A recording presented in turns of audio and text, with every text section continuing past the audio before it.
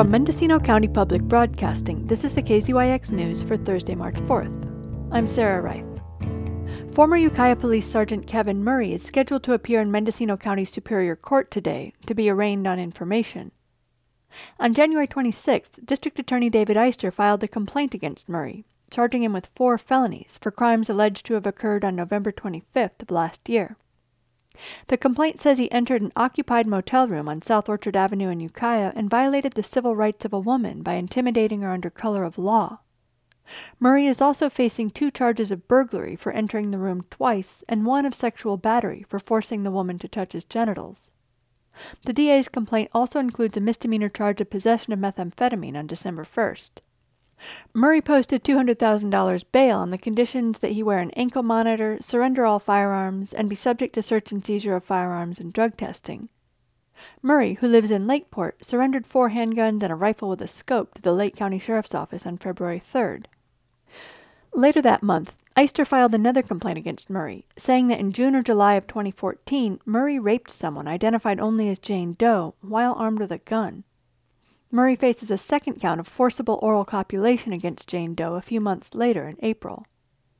Murray was arrested again last week on those charges and is being held on $500,000 bail. Eister requested that his previous bail be recalled and increased because he'd hidden an assault rifle at his father-in-law's house in Lake County. According to the complaint, Murray had carried the rifle as a duty weapon while he was a police officer, and it is illegal for non-police officers to possess this particular kind of weapon. The DA believes that Murray committed contempt of court and fraud on the court by submitting a false firearms statement. Ukiah Police Chief Justin Wyatt released a statement in a Facebook video on January 29th saying the internal investigation of Murray had concluded and that he was no longer employed with the Ukiah Police Department. He said the UPD is cooperating with the DA's office in its investigation, which is ongoing. We first learned of this potential misconduct in late November, and we reacted right away. We placed Murray on leave in accordance with our policy and with personnel law. We reached out to the district attorney immediately, and we asked for a criminal investigation into Murray's conduct the evening of November 25th. I want the community to know that we acted swiftly, and it is because we took this matter seriously and the manner in which it was handled that Murray is now answering in the criminal courts for his actions. Both the community and the department look forward to a resolution within the criminal justice system that holds Murray accountable for his behavior. And let me reiterate, and there is no question, police conduct must be of the highest standards. We must have the confidence and the trust of the community that we protect.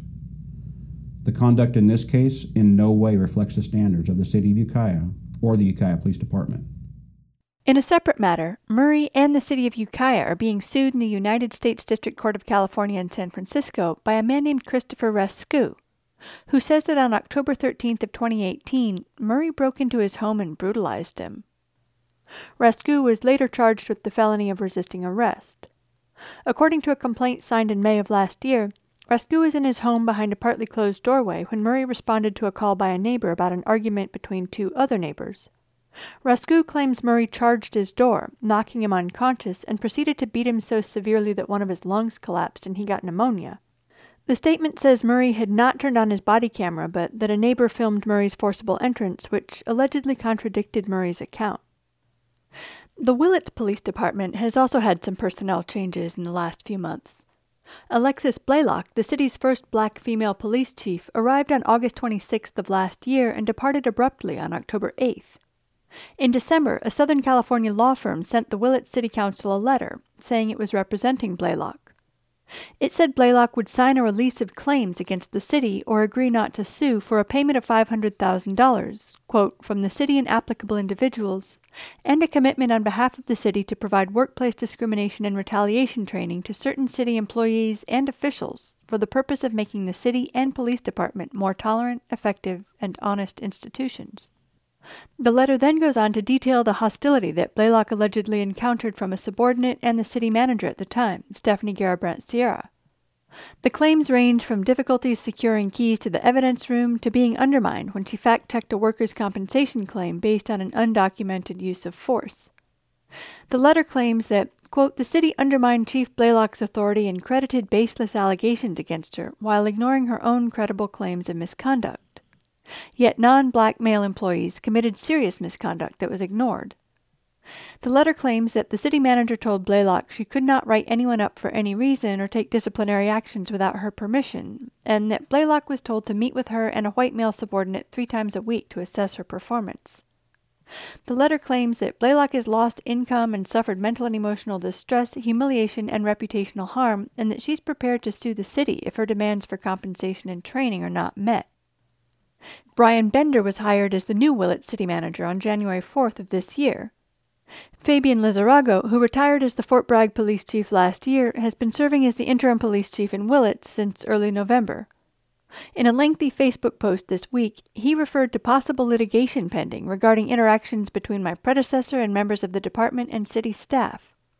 He added that no lawsuit has been filed against the city or the department, and that policies continue to be reviewed. He said his department is young in terms of experience and that any mistakes made are of the mind and not of the heart. In November, voters in Willits passed Measure K, a 3/4-cent sales tax, to prevent the elimination of police services and other vital city functions.